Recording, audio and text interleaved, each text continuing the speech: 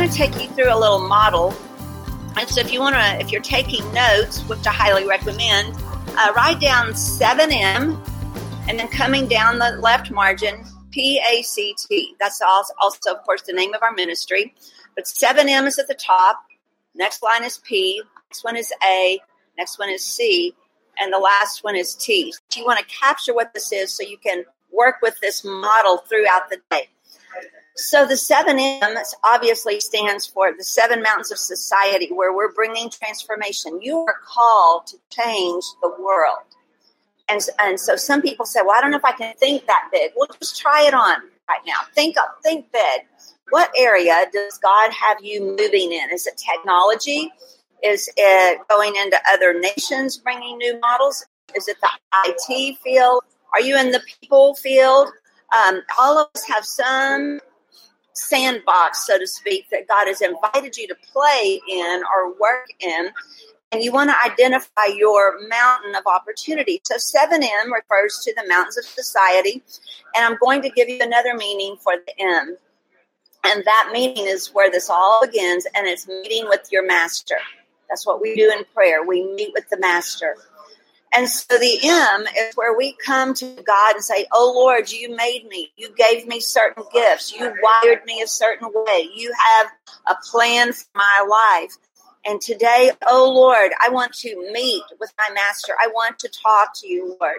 And I want to come before you and worship you. And we've just come out of a prayer meeting that lasts a couple of hours, begins at 6 a.m. every Monday morning on the live web stream at IHOP. And this is what we always do. We start each week coming and meeting with the master.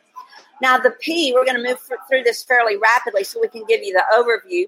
The P stands for present the opportunity. So this is where you want to tell the Lord, Lord, here's an opportunity I have right now to consider.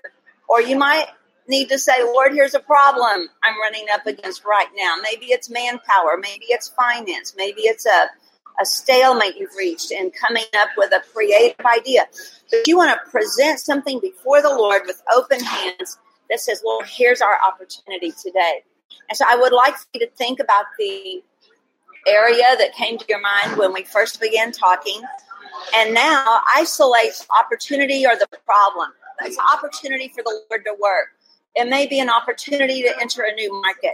It may be something that has stopped you and you're like, you know what, this feels like a dead end. I'm going to call it an opportunity for the Lord to intervene and show me the breakthrough strategy. And so in prayer, as we meet with the master, acknowledge who he is, praise him for being God over all the 7 mountains. We exercise the P word here, which is present the opportunity before the Lord. Then we want to move to the A, which is agreeing for God's very best solution. Often, if you are stopped, it's easy to only rehearse your problems in prayer. God already knows the problem. So rather than spending a large amount of energy on describing the pain and the problem and the shortage and the lack and the this and the that, let's just say, God, we already gave you the opportunity. Right now, I'm going to agree with you for your very best solution, whatever that might be. And here you need to also begin to listen. Start inclining your ear. You know, prayer is not just us flapping our jaws the whole time. Prayer is a two-way conversation.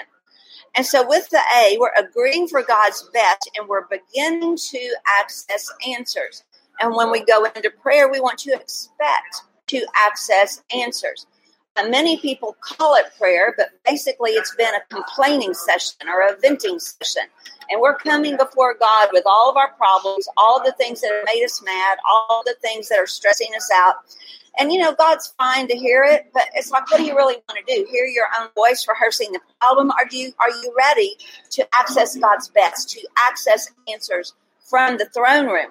And so this is a bit of a posture shift that spiritual professionals, which is what we call all of us in this here at the table and online journeying with us, that we are looking for those answers from God. So as you're agreeing with the Lord, you need to have pen in hand and get ready to know something you didn't know before. Get ready to hear something you had not heard before. Get ready to receive a tweak, a turn signal, something that is from the Lord that you came to ask for because you didn't already know it. The C stands for capturing the counsel. In other words, take a few notes, see what the Lord's saying, and don't despise the day of small beginnings. He may give you something so small that you're kind of like, I can't believe that's the answer. That's just such feels like a very minute point. But so don't ignore what the Lord tells you, large or small. And as soon as the Lord gives you that divine counsel, that nugget, just call it a little morsel, a little diamond, a little gold, a little chunk of gold, capture it, write it down, think about it, and get ready to take action. Now, the Lord will reveal to you timing. You're not going to get out of sync on your timing, but if this is something actionable that you believe in your spirit as God is working with you, that it's something you should move on, go ahead and take action. I am a firm believer in pilots. You learn a lot in the process. So even if it's not like, this is the way I'm going to do this forever till I die, if it's one little twist and you sense from the Lord, He's saying, try this, go ahead and try it on, then free yourself up to act in accordance with what the Lord has given. That's the T for taking action. And watch for transformation.